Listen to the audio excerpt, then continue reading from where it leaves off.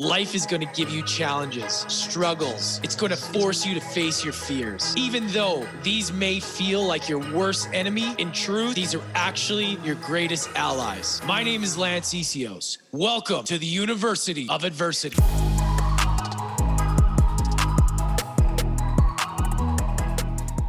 What's up, everybody? Welcome back to University of Adversity. I'm your host, Lance Essios. You guys, as you know, we dive into all things personal development on this show, right? I'm obsessed at learning. I love being curious and finding out about people. And as you know, we talk about all kinds of different things. There's certain aspects of healing that just fascinate me, how we're able to get into the subconscious mind, change some things around, and to help people move through things that they're struggling with. And one of those things that I've been always fascinated with is hypnotherapy. What is hypnotherapy? We dive into that today. What is hypnotherapy? How it works when it comes to trauma, addiction, what happens when we're in hypnosis, all of it. I asked as many questions as I could to really pull out the gold for you so that you can walk away with some tools, or at least at the very least, a little bit more educated on the topic. We brought in one of the leading experts in Australia, Dr. Karen Phillip, that was highly recommended to come on the show. And I can't wait to share this with you guys. We unpack it all. So make sure you listen to this right to the end. It was a great episode. And I really, really enjoyed talking with Dr. Karen. She's awesome. Also, you guys, if you feel like you want to support the show here, it's always greatly appreciated as costs go up and the mission continues. We really are looking for your support for the show. So if you want to do so, purchase a copy of Mastering Adversity, my new book. It really helps. And it's everything we talk about, right? Everything we talked about the last 4 years, my own journey into this book that is really like the alchemized version of everything that I've gone through that you can have and read. And I've gotten great feedback for it. And it just feels so good to be able to share that with you guys. So people ask me all the time, how can we support the show? That's the best way to do so. It's available on Amazon. It's available on Barnes and Noble. And yeah. Also, we have a free giveaway, free warrior quiz. Now, this has to do with the archetypes that I talk about in the book, the adversity archetypes. And I created this quiz so that you can create a little bit more self-awareness in your life in the face of adversity. There's the 4 archetypes: the victim, the distractor, the fixer, and the warrior. And this quiz is to help you shine a blind spot on maybe you haven't seen and bring it into the light and help you create more awareness when a challenging situation arises. The link to do that is down below, and it's a lot of fun. So anyways, guys, without further ado, also, if you aren't subscribed to the podcast, I'm sure you're tired of hearing me say this, but subscribe wherever you're listening. We're also available on YouTube. It's greatly appreciated. And always happy to hear your feedback. And if you enjoyed an episode, all of this stuff. All right. Enjoy this episode. Dr. Karen Phillip coming right up. Dr. Karen, welcome to the show. I'm super excited to have you here. Thank you so much for coming on. My absolute pleasure, Lance. Thank you so much. Yeah. So as I was mentioning, before we hit the record button, I'm fascinated with the healing journey. I'm fascinated with the subconscious mind. And the more that I have gone on the journey myself and spoken to such amazing, inspirational people and experts like yourself, I've been able to learn so much. And I've been able to I've realized the importance of healing and just how many people need help now more than ever. And yeah, so where I would love to start is there's so much to unpack with what you do in hypnotherapy and all these things. I would love to just kind of tee it up, kind of like how you got into this in the first place. Like what attracted you to this, to get into psychotherapy, hypnotherapy, all of this in the first place? Like what led you to that? Well, about 25 years ago, I left a rather abusive relationship. And I was in that relationship 18 years, had 3 amazing children. And I started attending counselling to help myself recover and rebuild from that years of, let's say, challenges. And so I went to counselling and that really helped. And then I did a lot of work myself to rebuild me, to find out who I was. I was very controlled. I wasn't allowed to study. I enrolled in a few courses. I had to stop each and every one of them. I was permitted to work under certain circumstances, associate with only a certain group of people that he approved, and so on and so forth. So after I'd left that relationship, I thought I can do anything. So after I received counselling help that was just so wonderful, I decided to train to become a counselling therapist, psychotherapist. So I did my training and loved it, started working, set up my own private practice. And I found after a number of years that I believed that people had more of a self-capacity to heal rather than just through counselling. And people weren't moving as fast as I believed they really could. So I looked around to think, what else could I do? I did different modalities, EMDR, EFT, a whole range of things. And then I came across a colleague who was doing hypnotherapy. And I spoke with him at length, and then I started going to various courses and realised, my goodness, hypnotherapy is just so powerful. We can get straight to the source, usually things that happen in our early life and childhood. And from there, we can heal our own mind. Because hypnotherapy, it's a natural process, and I'm very much into natural therapies. I'm not into taking drugs and things to mask the symptoms. I really believe that we humans have that capacity to heal ourselves once we know how. So I did the hypnotherapy training and started using it within my counselling rooms, and the changes that I witnessed in people before my eyes. Some had come in for, months or even off and on over a few years. And then I started introducing the hypnosis techniques, the NLP techniques, and I saw a change in them.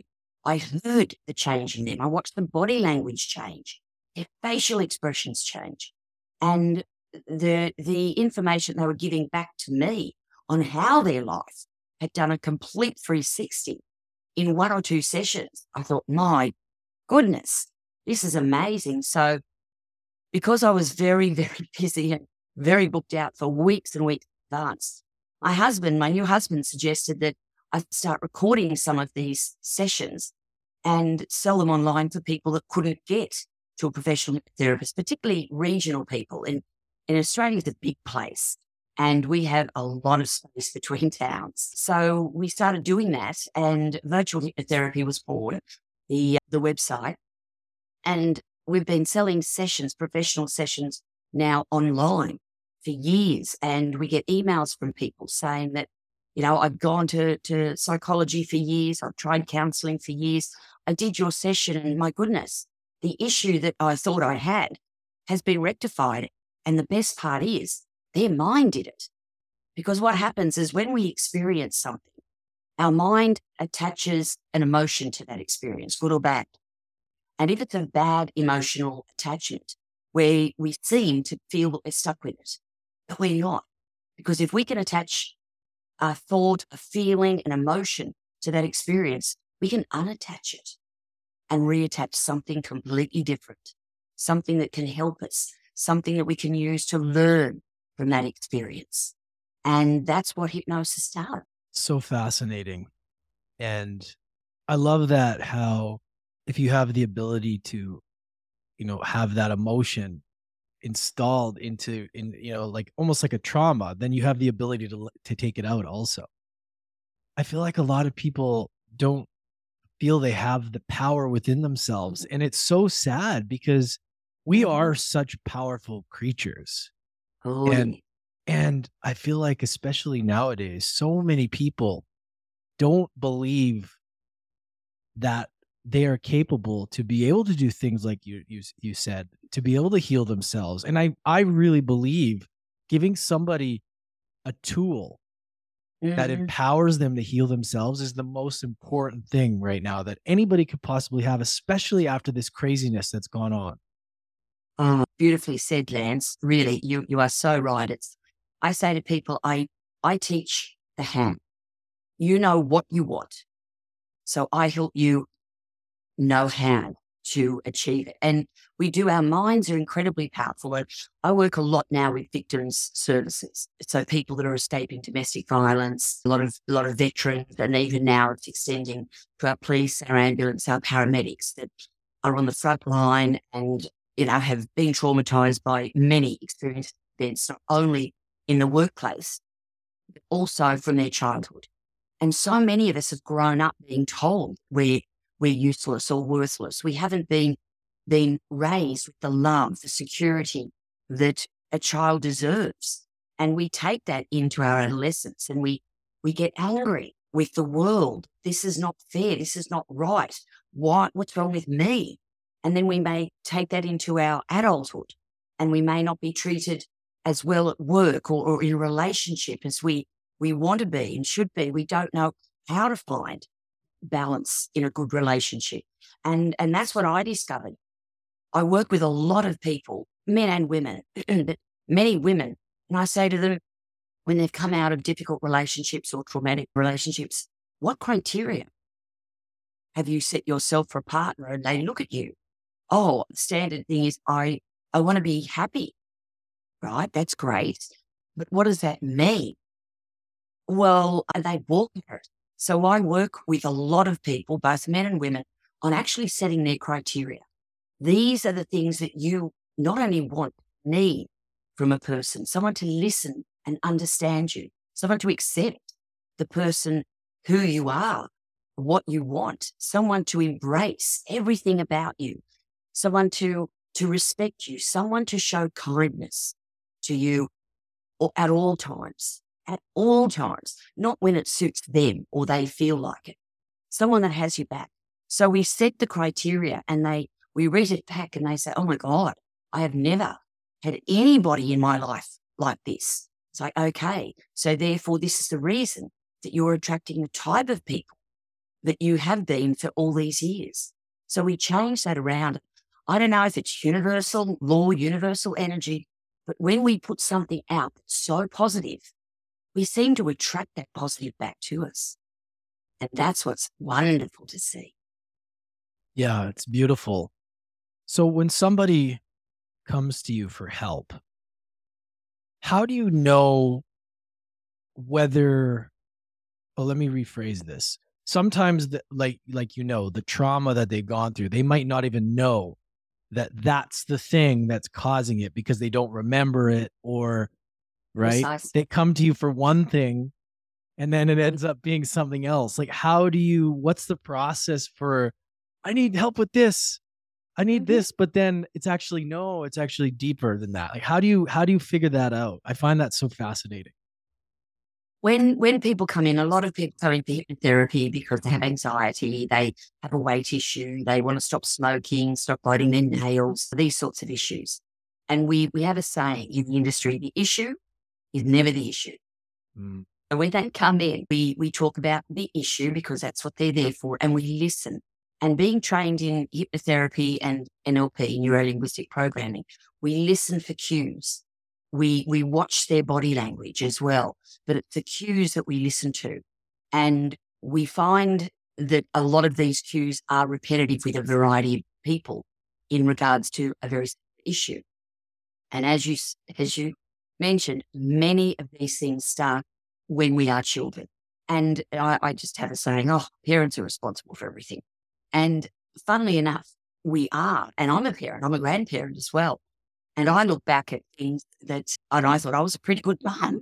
I loved my kids and I supported my kids, did everything. But when I look back at, I could have done that better. Could have done that different. We all the same. Parent guilt is quite amazing. But when we listen to them, really listen and ask certain questions, then the individual that comes in is like, actually, I didn't think of that, or I never thought of it from that perspective. And we have a couple of, I do a few different standard things with people when they come in for hypnosis for those particular type of issues that I mentioned. And I take them back in a bit of what we refer to as like timeline therapy. Let's go back to the first time you actually noticed this feeling to be an issue or a problem. And then as we relax them down, we go back and we go back further and we go back further and we go back to the first time and then any time before that. And people that may come in and say, oh, yes, I know when this started, I was about 32, or I know when this started, I was about 11, or whatever. But people go back. I had one gentleman in recently who said, oh, yeah, I know when it happened. I was 9 years old and mum and dad divorced and it was really nasty and so on and so forth. And when I went back, he was actually a baby. He was about 3 months old. He felt himself held by his mum, but with a complete disconnection from his mother. And he started to get very emotional, very distressed, and he kept going. But the issue actually started as a very young baby, when that baby felt a disconnect with his mother that continued his entire life, which affected many of his relationships and, of course, many behaviours. He came in for drinking excessively and gambling and that sort of thing. And when you're able to go back and start the healing process, we usually take the adult self back to the child self and we do the healing in that way. They reopen their eyes after half an hour or so and it's like, wow, what just happened? I can't believe it. And when you ask them how they now feel about that particular issue or incident, they sit there with this blank look usually and it's like, it's gone. I can't feel it. Is it going to come? I go, no, your mind has done the healing because your mind attached all of that and it continued to attach it. So what we do in the timeline is we unattach from that initial age all the way through to back to today. And it's so fast. It's so permanent. Whereas most of the people come in after they've been to usually psychologists, sometimes years and years. And they just feel that they're the problem, they're the issue, they can't deal. They have the mental issue because they're not able to resolve it, to rectify it, or to eliminate it. And it isn't that at all. As we said before, they just didn't know how. So that's one of the best parts of the job. Sometimes people come in, they're smoking. Yep, sure, they don't feel that they can control the cigarette controls them. That's usually quite an easy session. It takes you an hour and a half. They walk in, a smoker of 40 a day. They walk out, they never smoke again. Really? Oh gosh, yes, that's great. So what is actually happening when that, like, can you break down what is actually happening from addiction to not, like, what does that look like? Like, if you can explain it for somebody. Addiction means, the definition is you must do more of it more often. So we look at meth, we look at ice, we look at heroin. And of course, they're addictive drugs, the same as opioids, addictive drugs. But we look at cigarettes, for instance. No, I've been smoking about 30, 40 a day of these, 4 milligram, 8 milligram cigarettes for the last 30 years. Well, that's not the definition of addiction. So we allow them to understand that they're not actually addicted to a cigarette. There's nothing addictive about a cigarette. It is a choice. It's behavioral, habitual choice. But thank you to, and I don't know about over in the United States and Canada, but in Australia, we have a lot of quit lines, and we're not allowed to advertise cigarettes in any way, in any sort of media. But even our quit lines over here, the first thing that's said in the ads, and I raise people's attention to it, it's like, it's hard to quit. That's the very first message that comes out. And our adverts that are put on have usually a 3-step approach. One, it's hard to quit. And then it shows you pictures of a person struggling to quit, and they fail the first time, and they may even fail the second time. But the third time, let's see how we go. We're feeling better. And all it's doing is it's embedding the fact that it's hard. You can't do it. You're probably going to fail multiple times. It's ridiculous. And the cigarette companies, I believe, fund some of these adverts because they need to. But it's not true. And people come in and say, oh, I had a friend, or you did a session with them and they said they stopped immediately. Can you do it with me? And I interview my people. I won't just say, yeah, sure, come on in. People need to legitimately have had enough. Once they say, I am done with this, I hate smoking, it's costly, it's hurting my health, my kids won't even come near me, they say I smell, I'm socially isolated. When they get to that stage, it's like, now you're ready. Now you're actually ready to stop.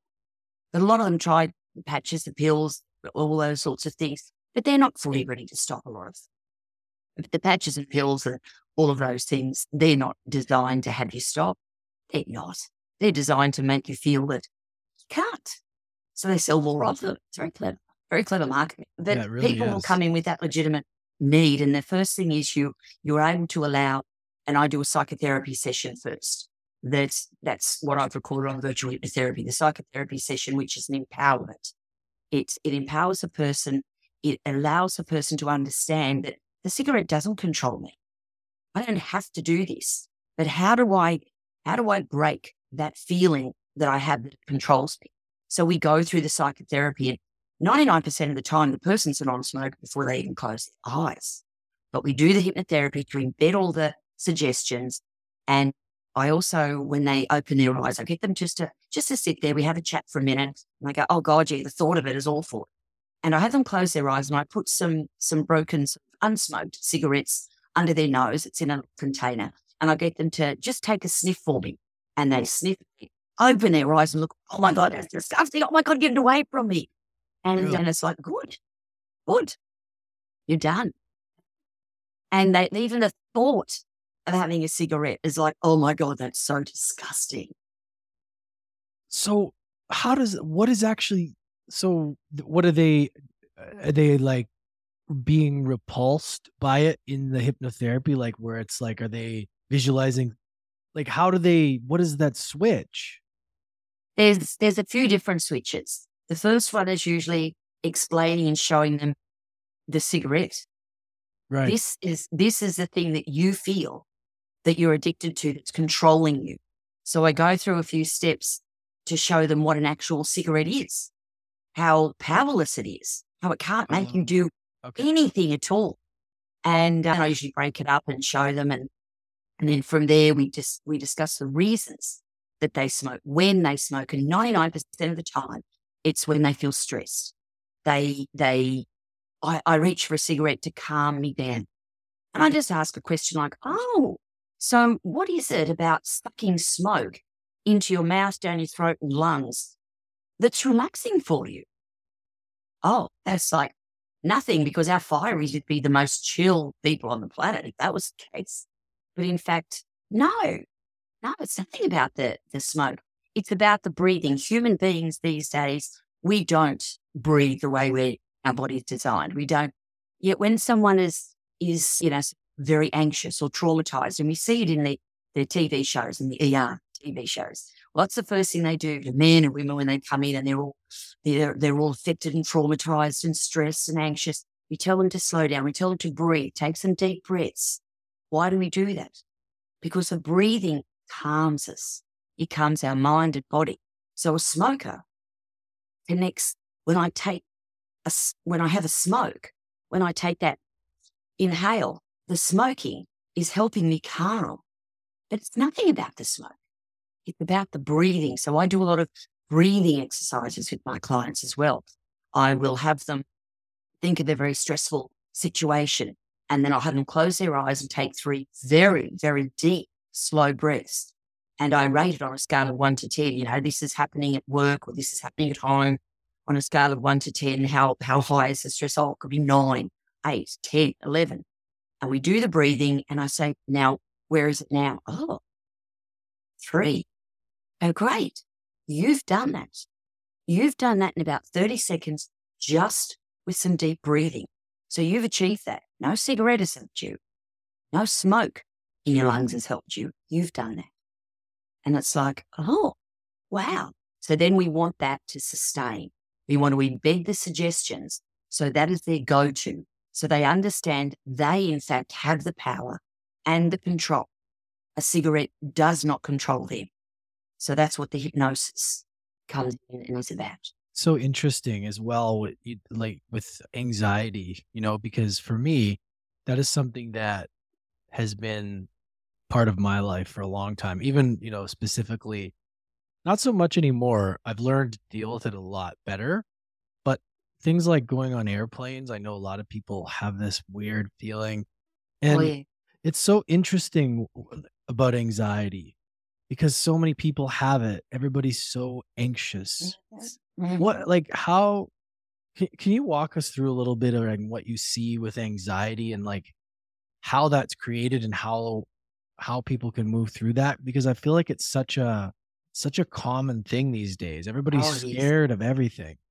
It really is. And that's exactly that word that you just said is perfect. I usually say to my clients, they talk about their anxiety. I have anxiety. I go, okay. And I sort of go, okay, we're going to remove the anxiety. And I sort of put my hand toward them and pull it out, throw it away up to the universe. So the word anxiety no longer exists on planet Earth. What is it that you're feeling? And fear is the most common phrase that people say. I'm scared. I feel fear. And it's almost like we're not allowed to feel that anymore. But of Mm. course we feel fear. We have fear. We need to have fear with certain things. We walk close to the edge of a cliff rock. We don't want to fall over. So Right. we're fearful. And we've developed a fear sometimes from flying because of things that we see, air crash investigator shows on TV and things like that. But the thing with people that suffer severe anxiety is that they've lost the capacity to understand, one, that a bit of anxiety is okay. It's almost like the unconscious mind saying, just be mindful of this, just be careful of this, just take preventative steps about this. That's all right. But we've lost the capacity to know how to manage our own fear. So, and unfortunately, and look, doctors do an amazing job for sure, but they're giving out these prescriptions for beta blockers and anxiety tablets far too quickly. Yeah. And people are not getting the assistance. So what's happening is they're treating the symptom. They're not treating the cause. As soon as we treat the cause, we knock over the symptom. It no longer exists. Hmm. So, of course, being in the therapy business, it's like, let's deal with the cause. Certainly take some medication if you need to for a while until we deal with the reason that you're feeling like this. And that often is stemmed from something, again, in childhood, an experience we've had.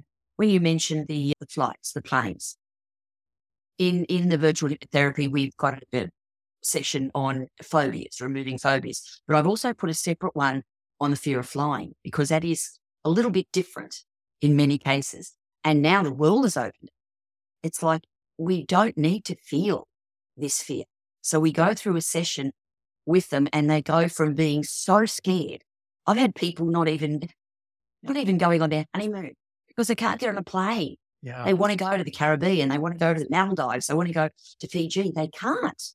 So their Fiji holiday or their Maldives honeymoon can't occur. So we do the session and usually we come to hypnosis for the last point of call when everything else has failed. And then they send me a postcard from their destination, say, I got here, I was feeling calm, relaxed and confident. And that's the big thing. They feel confident. And so it's a lack of confidence in self that the anxiety starts from. We just don't feel that we can. But we all can do anything that we want to do. So why do some people feel anxious and other people don't? Well, we all actually feel anxious. Every single human being on the planet. And that starts from being a child. The first time you go to ride your bike without your training wheels on, oh, you are going to feel anxious. There's no doubt about it. You may fall off. You may skin your elbow. But get back up with mum and dad's help and you know it. You go and you ride that bike. First day of school, you may feel anxious, but you get the support and you get the help with the teachers and your parents and you get through that. So anxiety is a normal part of anything we do. First time we drive a car, the Right. first time we want to ride a motorbike, anything at all, we are going to feel anxiety, have anxiety. But it's what we do with our anxiety. That's the difference. Yeah, because it's it's a fine line between excitement. If you're doing something that you've never done or you're, going and of course you should, it's almost strange to not feel some level of that. I'd be concerned if somebody didn't feel anything like that ever. It would almost be like, what? Like, it's almost like a gauge of like, hey, be careful here a little bit, you know, but, or, hey, we're going to something we've never done before. Exciting. I don't have to be scared of it, but I feel like the box, I have anxiety, and they become this, everything is anxious, or I am depressed instead of I'm feeling depressed. It's like they label themselves as that. And I've seen that happen a lot. Do you see that where people, they almost create this character that is this box? Yes. And it's like everything becomes that. Oh my goodness. Beautifully said. I have depression. I have anxiety. And I say to them, okay, well, we unpack that a little. And I say, so tell me, have you ever had the flu? They look at you and, well, yes. Okay, so tell me, do you have the flu? Were you stuffed up and snuffly when you're asleep? Oh, yeah. And when you go out to dinner and you've got the flu, you know, you're feeling all clogged up and you really go, oh, yeah. Look, what about when you're watching a funny movie and you go to laugh and you can't breathe through your nose because you've got the flu? You've got it. But when you talk about anxiety, do you have anxiety when you're asleep? Oh, well, no, not usually. Great. Do you have anxiety when you're watching a funny movie with your family or your loved ones or your little kids? You're taking them to the latest funny movie that's out. Oh, no, I don't have anxiety then. What about when you're having a family dinner? Now, that depends on the family, of course. Or you're having dinner with friends. They go, no, I don't feel anxious then. That's right, you don't. Because you don't have anxiety. You feel anxious at times due to certain conditions. But you're not anxiety. You don't have anxiety. You have the flu, but you don't have anxiety. You feel it at times. So let's talk about the times that you feel anxious and see if we can't help you, empower you, enable you to feel differently, because anxiety is a feeling. And a lot of people say, but I think about this and I think about that. And I go, right, well, a thought is a thought is a thought. A thought cannot make us do anything until we consciously make a decision to act upon that thought. So a thought can come and we can allow a thought to go. Or we can have a thought and we can grab hold of it, dissect it, put it inside us, feel it, act on it, keep it. It really comes down to us. Now, of course, there's also many other issues that, for instance, plain dental phobia is a big one. And that's often because I've been taken to the dentist, or needle phobia. Oh, and when COVID was happening, that was huge. I was taken to a doctor or a dentist, and they said, this wouldn't hurt. This is not going to hurt. They lied. It hurt. It hurt. I go, yes, it did for a few seconds. That's right. So we take them through what we refer to as like a phobia cure. And we use the unconscious mind to set it up for them. We never have them relive the phobia ever. We zip past it very quickly, backwards usually, and their mind simply reassesses the level of fear they have consciously popped on it at the age of maybe 4, maybe 6, maybe 8. And what happens is when we think of an issue that occurred when we were a child, we go immediately back to that emotional age. So something happened when I was 6 years old and I had a needle and they said it wasn't going to hurt, and it really hurt. And as a 6-year-old, oh my God, that needle really hurt. I thought I was going to die. We go straight back to that emotional 6-year-old age. And we know as an adult, well, it's crazy. It's just a little freak. I know that consciously. I know that. But there's something in me that I'm just too scared. That's because we're 6 years old when we think of that event again. And it's very hard to convince a 6-year-old of something. So we take that and we change it during hypnotherapy. We adjust it. We allow the mind to understand that, no, you're no longer, that happened when you were 6 because you didn't understand. Someone told you something that wasn't perhaps accurate, or you were frightened on an aeroplane when it got really bumpy and mummy or daddy is saying, it's okay, it's fine. and you think, oh, I'm going to die. I'm going to die. Not that we really even understand what that is. All we know as a child is that it means end, because Nana or Poppy died and I never saw them again. Right. So if I die, I'm not going to see Daddy again or Mummy again or Auntie again or whatever it is. So we attach a fear to that event. Yeah, our relationship to death is so interesting too, because we're afraid. It's like we think it's the end. That's it, and we're scared of it. Yes. Yeah. Well, as a child, we're immortal, but it's as we age, your feelings of mortality do change. And that sort of happens in your 20s and 30s. It could be younger if you lose someone very close to you. Mm-hmm. But it happens with relationships and even jobs. When we talk about death, we think immediately about losing someone or our fur baby or something that's removed from us. But we have so many people that are experiencing issues with the end of a career that they can no longer do, or the end of a relationship. And that's a death. The death of a relationship that we embraced and loved. The death of a career or a job. We may have had an accident that we can no longer do the same job that we do now. Mm. And it's a mourning process. So whether or not we lose the person through departure and death, or whether we lose something else in our life through relationship breakdown or change of circumstances, even within our own body, or even our partner or child has had an accident or an illness, then we've had the death of that child that we knew or that partner that we knew. And we also find it happens a lot with parents of transgender children. I get them, and I work with a lot of transgender community as well as our gay community, because they feel, like the parents come in, but it was my daughter and I was going to walk her down the aisle and I was going to be there when she had a baby. And now she's transitioning to a man. I don't know what to do with that. So they've got to experience, or what they are experiencing, is the death of their daughter, but the reinvention of a son. And so we turn it around that they may have lost a daughter, but they have gained a son. And it is different. It is very different for the parent. And there's often quite a bit of unconscious work to do with all of that.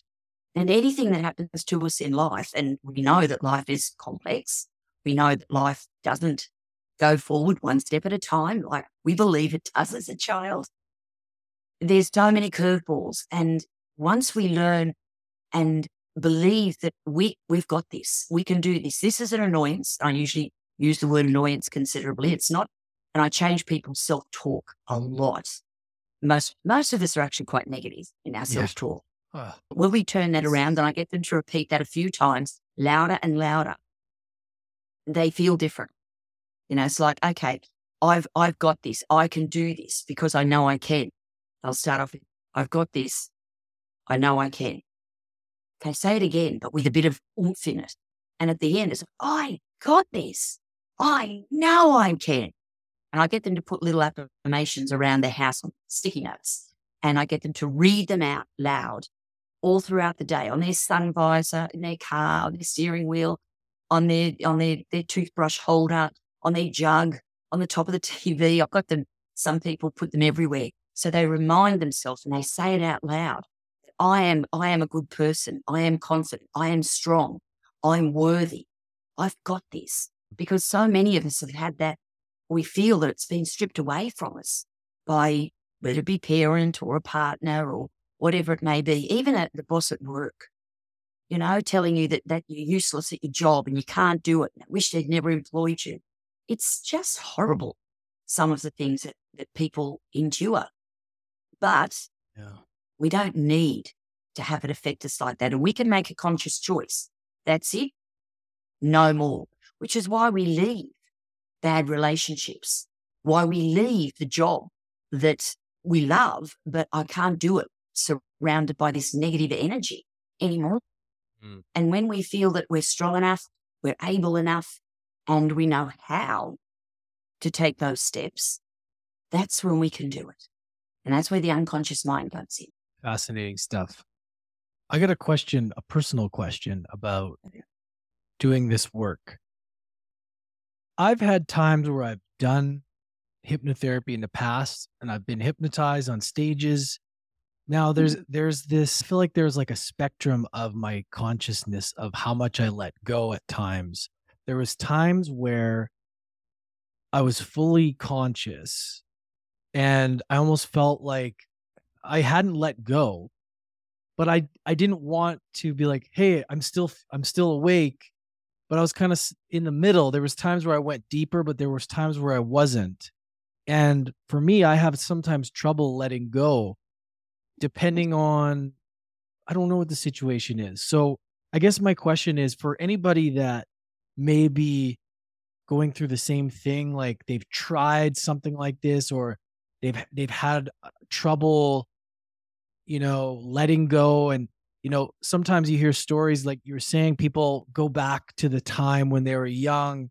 And, I've done that, but I'm conscious and I'm like, this feels kind of weird because like, I'm fully conscious and I don't know what to say. So I was curious as to, is it still working if you're in that state where you're still in control, or should you be in a state of almost like in between asleep and awake? Like if you could unpack that, because I know you probably get questions like this a lot. And a lot of people are like, it doesn't work for me, or it does, or whatever. Yeah. If that makes any sense. Okay. Yeah. Oh, for sure. The first thing is we need to feel safe with what we're doing. If you go in and they say something like, okay, we're going to go back to your childhood. Oh, yeah, no. Going to go back there. This is in your mind. Oh, don't go in there again. Then you won't allow yourself to. So it's whatever your subconscious mind permits you to do. But one, you need to have that feeling of safety and rapport with the therapist. Okay. Then it's a matter of where you want to go and what you want to do. So we use what we call the initial induction process. And a lot of people think, oh, that's when you close your eyes and you get relaxed. Well, it is. However, it's well before that. And I say I run the Australian Hypnotherapy College. So we teach people how to be clinical hypnotherapists. And I say to them, the second that person phones you and asks about their issue and if you can help them, what is when the therapy and the induction begins. You have to listen. You have to connect with that person. You have to listen for their words. You have to understand what it is that they want and determine if they're ready. Then when they come into the room, or if you're doing over Zoom or whatever, you wait for the cues here and there to see if they're ready. But then if everything points to, as you're saying, yep, I want to go here, we have to usually invite the person, is this what you want to do? Are you comfortable doing that? And if they say, well, I ain't going back to my childhood, you go, okay, that's fine. Let's just see where your mind wants you to go. I don't know where it's going to go. You probably don't know where it's going to go. Let's just see where it wants to take you. And when you're able to relax the person, and I explain that some people relax deeply, lightly. Some people relax lightly, deeply, and everything else in between. But it's about giving ourselves permission to be able to let go. But when I say let go, the person that's in that hypnotic trance is actually more in control than they ever are. They're not asleep. They're not out. They're not under. They're simply relaxed. Mm-hmm. So we're after their body to relax and then relax their mind. So it goes in two stages. First, we relax the body, then we relax the mind.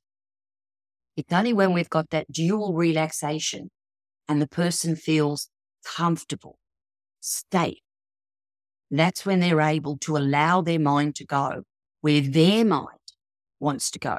We can say to a person to go here or go there, but we don't know if their mind is going to allow them to go here or there. We're not sure. And then often people will open their eyes and go, whoa, there was weird things going on behind my eyes. Actually, when you said this, I went there instead. It's like, great.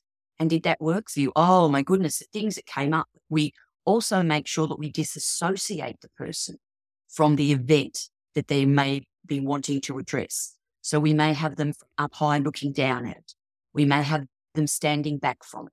We may have them looking at themselves in a third person. I don't, and any trained clinical therapist would never put the person back in it because that is traumatic. We don't want to go back there again. Oh, so Goodness, you don't. that's too scary. Yeah, you mentioned that. So you don't want them to relive that again. No, Okay. never. No, Why? because it's traumatic for them. Okay. It's traumatic, and we don't want to create a trauma. But what we do, if the person feels comfortable, and if we do like a timeline or whatever, like I mentioned before, we will say, okay, depending on the issue, of course, but maybe let's go back to that time when you were a 3-month-old baby, or that 4-year-old little girl, or 6-year-old little boy in that instance. And I want you to look at it and do, and it's only a very light, we call a light trance state, where we do things like this, deep trance state that we use for things like weight loss and to quit smoking and stopping gambling and alcohol. And they all talk to us in a very, sort of gentle way. They'll respond. And are you looking down? How do you feel? I feel good. Do you want to float down into that event to see how you feel now? And sometimes they do, sometimes they don't. Mostly they do. They want to be convinced within their own unconscious mind that this is okay now. So they go down. And I had a lady not too long ago. She had some childhood abuse issues. She said that she was sitting when she eventually went back. She thought it happened when she was 32. I know when this all happened with the domestic. I was 32. I said, okay, really? Let's see. So we relaxed her down and she went back. Yep, she was 32 because she was in her 50s at this stage. Then I said, at any time before that, and she went back, oh, I'm 21. Any time before that, and she went back 12, all the way back to, I think she was 4. And any time before that, no, 4. Where were you? I'm sitting on my front porch at home, and describe it for me, because she was a very visual person. You pick up the cues of people like yourself, quite a visual person. And she's saying, everything's grey. And I'm sitting there, I'm in a dress. It's like, looks grey. And I can hear mummy and daddy fighting again. And then daddy leaves and he just looked at me and said, I'm done. I'm out of here. And he walked away, got in the car and drove off. And I didn't see daddy ever again. He'd gone. And that was the trauma that it started when she was that age. So we did the therapy. And I said, can you see yourself looking down at this child? Yep, I can. Do you want to go down into that child? Yes. So she went down. I said, what do you feel? What do you hear? What do you see? And she said, oh my goodness, the colour.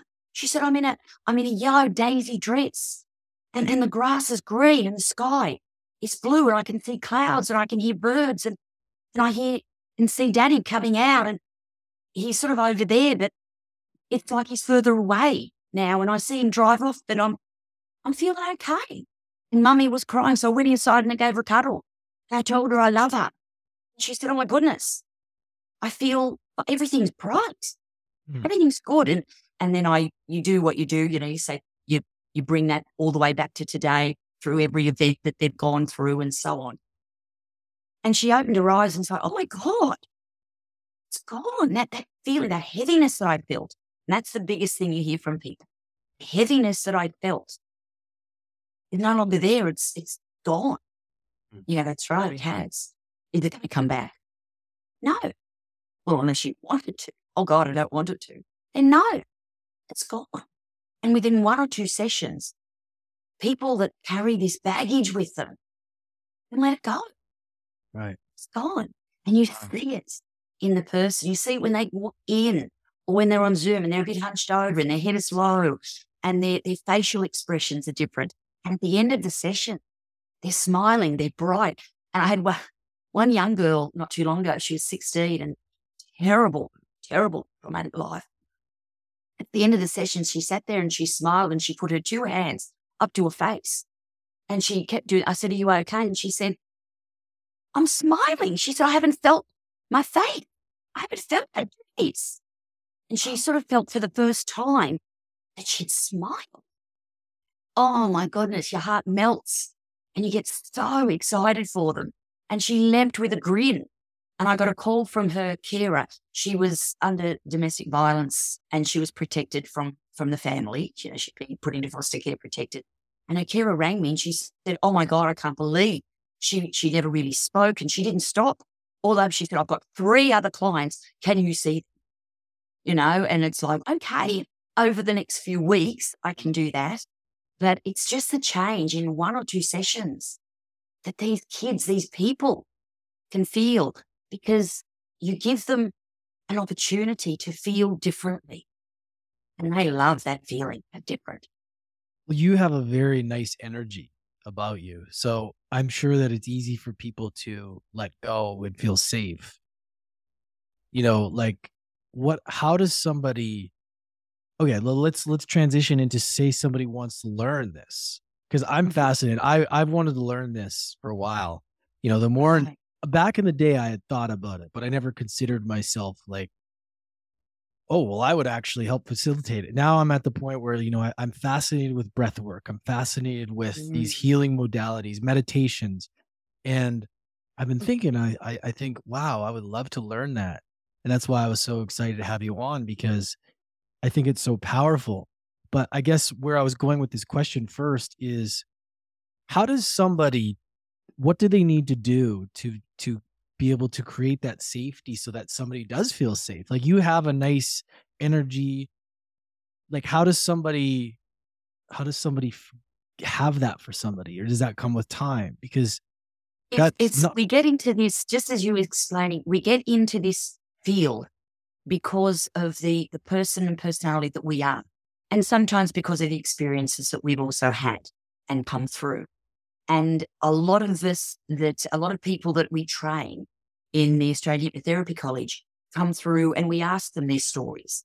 And many of them have gone through traumatic issues, or they may be already a therapist because they've gone through traumatic issues, and they've come through the other side and they're feeling stronger, they're feeling empowered, and they want to pass that on to others. We don't need to feel that way anymore. You can feel differently and better.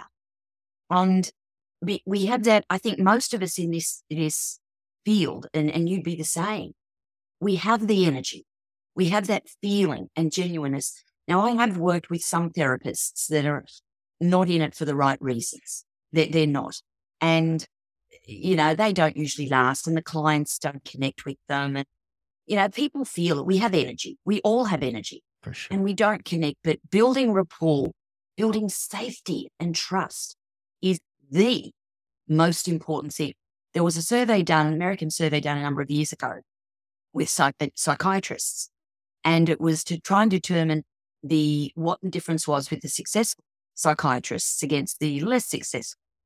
And it showed that 80% was in rapport, the safety and trust. It didn't matter how good or bad the psychiatrist was. It depended on how safe the person felt and how trustworthy they felt with their psychiatrist. And that made the difference. And we as therapists, we know that already, but it was nice to validate it. So we spend a lot of time in our college training people how to develop rapport, what to listen for, how to respond in a specific way, how to never tell a person what they should or shouldn't be doing, what they should or shouldn't think or feel. We never, ever do that. We ask questions. We're inquisitive and curiosity, and I teach this a lot.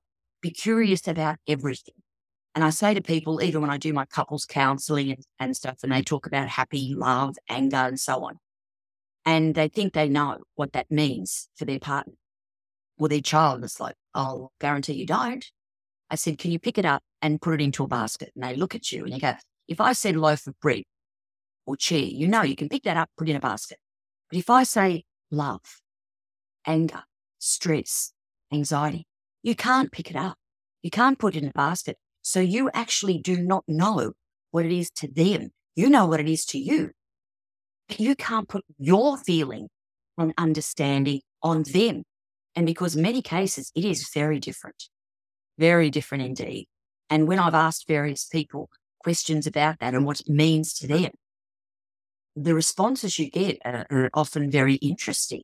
It's like, wow, I never really attached that meaning to that word like you do. And you think that internally to yourself. So then you become curious to find out what that person feels, how they feel, and the reason they feel that way. And then you start the work with the person. But if you don't do it that way, then, it's hit and miss. It's so fascinating. So But if you interesting. do want to do the training, I mean, go make sure that you find a college that is registered Yeah. with your, whether it be the Canadian Hypnotherapy Association or Psychotherapy Association, they need to be registered. And that means that their curriculum is being critiqued, it's been accepted, approved. There's so many little colleges and organizations out there that, oh, well, I learned hypnosis and now I'm going to teach it. No. And we get a number of people from other colleges, or they've done their certificate course or whatever, and they come in and we've got to undo the learnings, the mislearnings that they've experienced to teach in the right way, so to speak. And we pride ourselves on being able to do that. And, sort of, it's so great when your students go and they're all so successful and busy, and they don't go in for the money. They don't say, oh, well, I'm coming in because I can earn $200 an hour. They don't come in for that reason. They come in because they want to make changes in people's lives. They want to empower people for them to know that they don't have to keep carrying this burden, this issue anymore. They just don't. And that's what drives us. And that's where the passion comes from. And I think that becomes a little infectious. Yeah. So there's, people listening from all over the world, and let's say they're interested in learning about your system, your program. Can somebody in Canada get certified in Australia and it still be okay worldwide? Or how does that work? Because I'm sure people are interested in this and wanting to find a credible source. Like, how does that work? You can. We train people usually more in our time zone, Philippines, Indonesia, New Zealand, we all through Australia, of course, and the Asian countries. Countries on the other side of the world, England, we have had someone from England do it because he was a shift worker, so it was really good. He was used to it. And so he would tune in. So we run either live or on Zoom. But you need to find out from your own association, if I do this particular course, can I be registered here? Some countries here, absolutely, because Australia does have a high training standard. Or, if you're registered with our Hypnotherapy Council of Australia, only 9 colleges in Australia actually are registered. But contact your own association, your own country. Find out which colleges are recognised and registered with the association, the main association. Usually the federal sort of association, not the state necessarily, because some states don't have as high a standard as other states. So like we say, the Hypnotherapy Council of Australia or the Australian Hypnotherapy Association, check with them and only go with a college that's on their recognised list.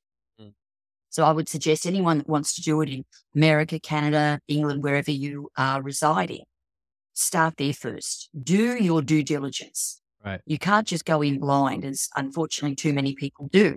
And I'll say, oh, I paid $10,000 for this NLP course or this time therapy course or whatever, and it was cool and it taught me this, but I can't do this and I'm not registered and I can't get recognised with the associations. And it's like, okay, well, you need to do a registered, recognised course. And I'm sorry, but you're going to have to do it again, So people can find some very good colleges, I'm sure, all around the world in their time zone. And if people, have issues with baggage and with anxiety and want to quit smoking, then they can easily find a good therapist. Hopefully, I shouldn't say easily, that was a mistake. They should be able to find a good therapist, ask from people, but with our time so poor these days, it's hard, which is where virtual hypnotherapy is so successful for people. People download the sessions all the time to help them, lose their weight, quit smoking, stop drinking, get over the phobia of flying. That's a big one at the moment, now that the world is opening back up. It's like, okay, I was never able to do that. Now I've been shut down. Now I want to get out. Even if I hadn't before, now I want to. So they can address that in a session through virtual hypnotherapy, and they get to keep the session forever. So they can listen to it as many times as they want and they don't have to pay any money. So we're very mindful on things like that. And hypnosis is great because you don't have to keep going back time after time after time. That's the beauty of it. Like normal, what we refer to as talk therapies. It often takes a lot longer. Yeah. But hypnosis is fast and it's forever. You know, one thing I love about that response is that you're not like, everybody just come to me, come to me. You're like giving an honest answer. I really appreciate that, because, you know, that's important, because a lot of people would not answer that like such an honest way. And I really appreciate that, because you're right. There's a lot of different people need to do the due diligence, right? And just kind of figure out what's best for them. And I love the idea of what you've done virtually, because even, I mean, it's a great scalable model too for a great business, right? If you're in it, and, you know, especially now, I wanted to talk to you about during these times, like how grateful were you that you had started that during such a difficult time when people needed it? Because to be able to be in person or not is great, but to have something that you can record and that you can do for people that they can have it at any time, like, what a gift. And what even for, you know, an entrepreneur that wants to get into the healing work, it's so great to have a scalable option like that. Yes, it does work well. I usually suggest to students, if they ask about doing online, I'll say, please do not do anything for at least 5 years. You need to have worked in the industry for a long time. You need to understand how to, because we also work with NLP, and like even speaking with you, and it is sometimes more difficult on Zoom, but you seem primarily a visual person. You put pictures to the way you think. Yeah. And so I would work with you on a visual processing construct, whereas online we don't get that. So you need to know and have enough experience to be able to prepare your sessions, your virtual sessions, recorded sessions, taking into account the person's, what we refer to as their VAK, their visual, audio, their kinesthetic capacity, and address all of those. Because if you're a visual person, for instance, you will talk and record based on your visual processing style. Whereas if you're a kinesthetics processor or an audio processor, they're going to miss the mark. So you need enough knowledge, skill, and experience to know that any sessions that you may record and put out, and there's plenty of them online. I've listened to many of them, and oh my gosh, there is some interesting ones out there, I can tell you. But unless you address the full processing capacity of all people, it is a real hit and miss. So the difference with the virtual hypnotherapy sessions is we've gone in and we've addressed each specific processing style within the session. So regardless of the type of processing you are, it's going to hit. It's going to hit. And that's the difference. So if you're looking at virtual sessions, then find out who the person is that's running them. Find out, Google them, go to LinkedIn, find out something about them. And if you feel comfortable and confident, yes, they are fully trained. Not, oh yeah, they did a certificate course at that college. Okay, maybe not enough. But oh wow, and they come to someone like me. Oh wow, she's got a PhD. Oh wow, she's got a couple of master's degrees. Oh wow, she's got an advanced diploma in this. Oh wow, she's done TV, radio, talked about all of this. She's got books. Well, that means this person hopefully is credible, and therefore I trust in that person. They haven't done their certificate course and think, I've got a great business model now. I'm going to go forth and spread the word. So again, I come back to the due diligence. We really need to do that in everything we do, particularly when we're talking about our life, our experiences, our mind. That's what we need to be very, very cautious of without putting fear into anybody. Just do your due diligence and make sure that you, as the person, feel safe, feel comfortable, and feel that this is going to help. I know that I feel confident that this person is going to be able to help me, help myself. And that's what it's about. We don't fix the person. We don't, that no one's broken. We don't do that. We allow help. We provide the opportunity for people to help themselves. That's really what it is. It's an alternative healing method to create a subconscious change in the form of new responses, thoughts, attitudes, feelings, behaviors. And we help them to gently release their blocks, their fears, their inner beliefs that may not have served them very well, so they can feel and think new ways, new behaviors. That's what we do. I love it. Where can everybody learn more about you and dive into your work and find, your virtual hypnotherapy? Well, they can go to virtualhypnotherapy.com. You got that's a great domain. You got it. Virtual. I know. Awesome. We were very, very fortunate. Yeah. So go there, have a read. There's an email link. So if anyone's got a question, and many people do, they will drop me an email. I'm not sure which session I need. I've done this, I've done that before. It hasn't worked. And you might say, okay, maybe, the mark wasn't hit there because maybe this is what you need first. You need to perhaps unload this before you go. Will it work for everybody? No, you can never say that. Does it work for the most and the majority? Yes, it does. But if people go in with, I've got this issue, I'm just going to see if this will work for me, it probably won't. You've got to legitimately, as a person, want it to work for the right reasons. Like we've even put in the last couple of years, generating wealth. And it's not what a lot of people think. What most of us do is we self-sabotage ourselves unconsciously when we want to develop a business, when we want to develop wealth. We think, okay, I want to win the lotto numbers. Well, no, that's not what you want. But we've been raised, many of us, by parents that, you work hard, you save your money, and you put some away for retirement, and that's life. No, not necessarily. Yes, no. And we have the feeling that if we have money, we become arrogant. If we have money, well, we get a big head and we think we're better than everyone else. Or if we have money, we can give more to charity. We free up our time. We have time with our family and friends. We can volunteer. That's the joy of being wealthy, of having money. And wealth isn't just money.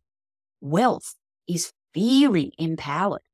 So our wealth generation, which has gone so well, it takes away the limitations that many of us were born with from our parents. And it was embedded into us that, to earn any money, you've got to work hard.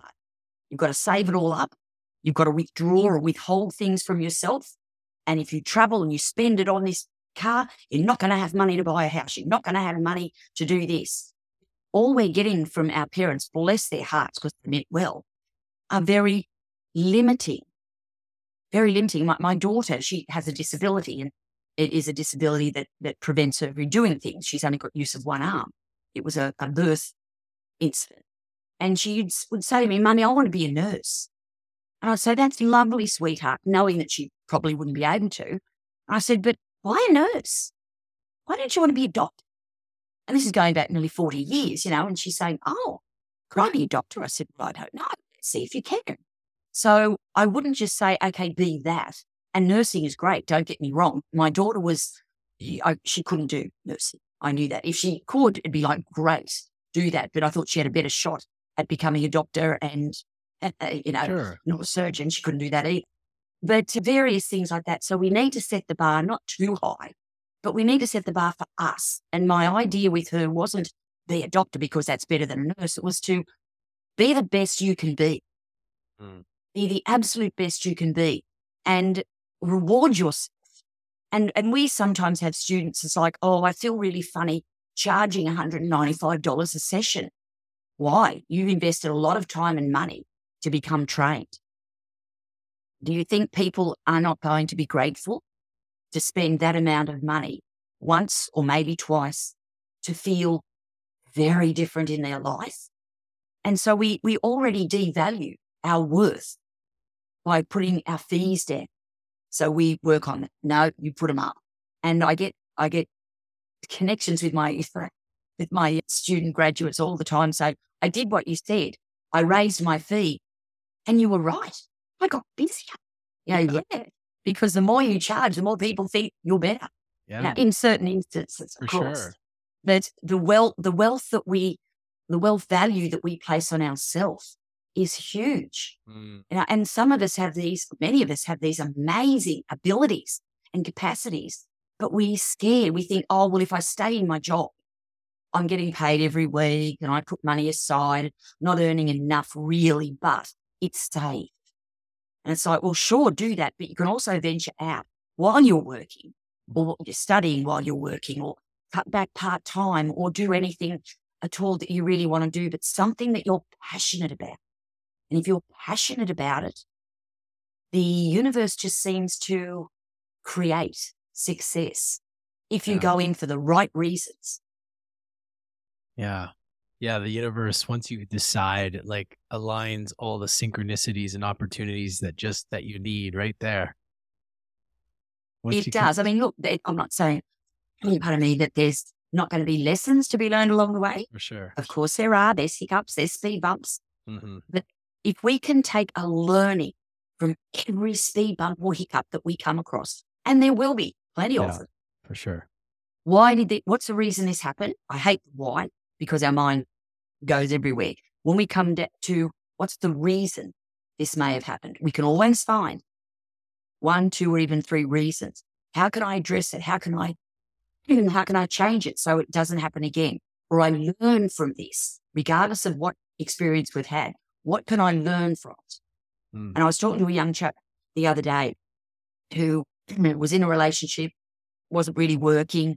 He met someone else, great. This is this is wonderful. I've never felt this in love before. Left that relationship, went into the new one, didn't work.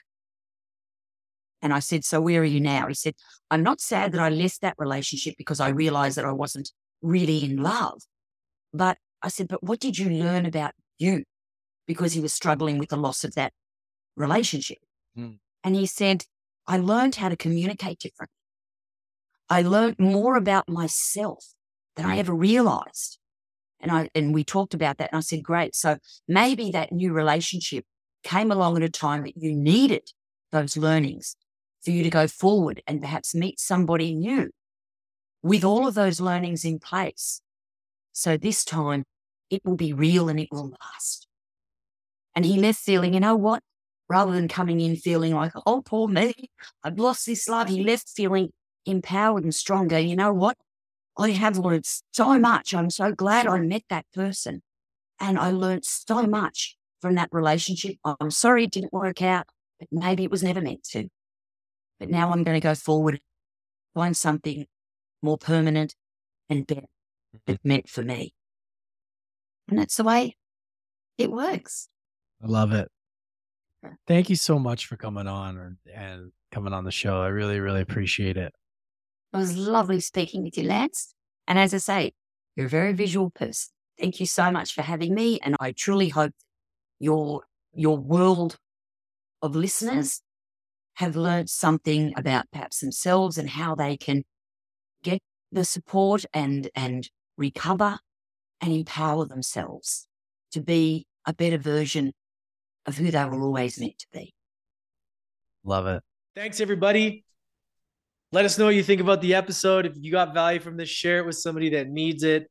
And also, I'm always grateful to see reviews. If you feel called to do so, leave us a review on whatever platform you can, whether it's Spotify, Apple, CastBox. I don't know a lot of the platforms if you can do reviews, but it always helps to see that there's value coming. And of course, if you do want to support the work that we do here at University of Adversity, please purchase my book, Mastering Adversity. I'd greatly appreciate it. It's available on Amazon, Barnes & Noble, and it's been getting a lot of great feedback. People keep telling me that they read it and that they started to cry. And not that that was the intention, but it just means that it hits hard and it's really raw and authentic. So if you want to learn about everything that I've been through in my life, and all the knowledge that I've accumulated through this podcast, go grab that book. And when you're grabbing it, it's going into supporting this show. All right. Subscribe to the podcast, subscribe to YouTube. I love you guys. Appreciate you. We'll catch you next time.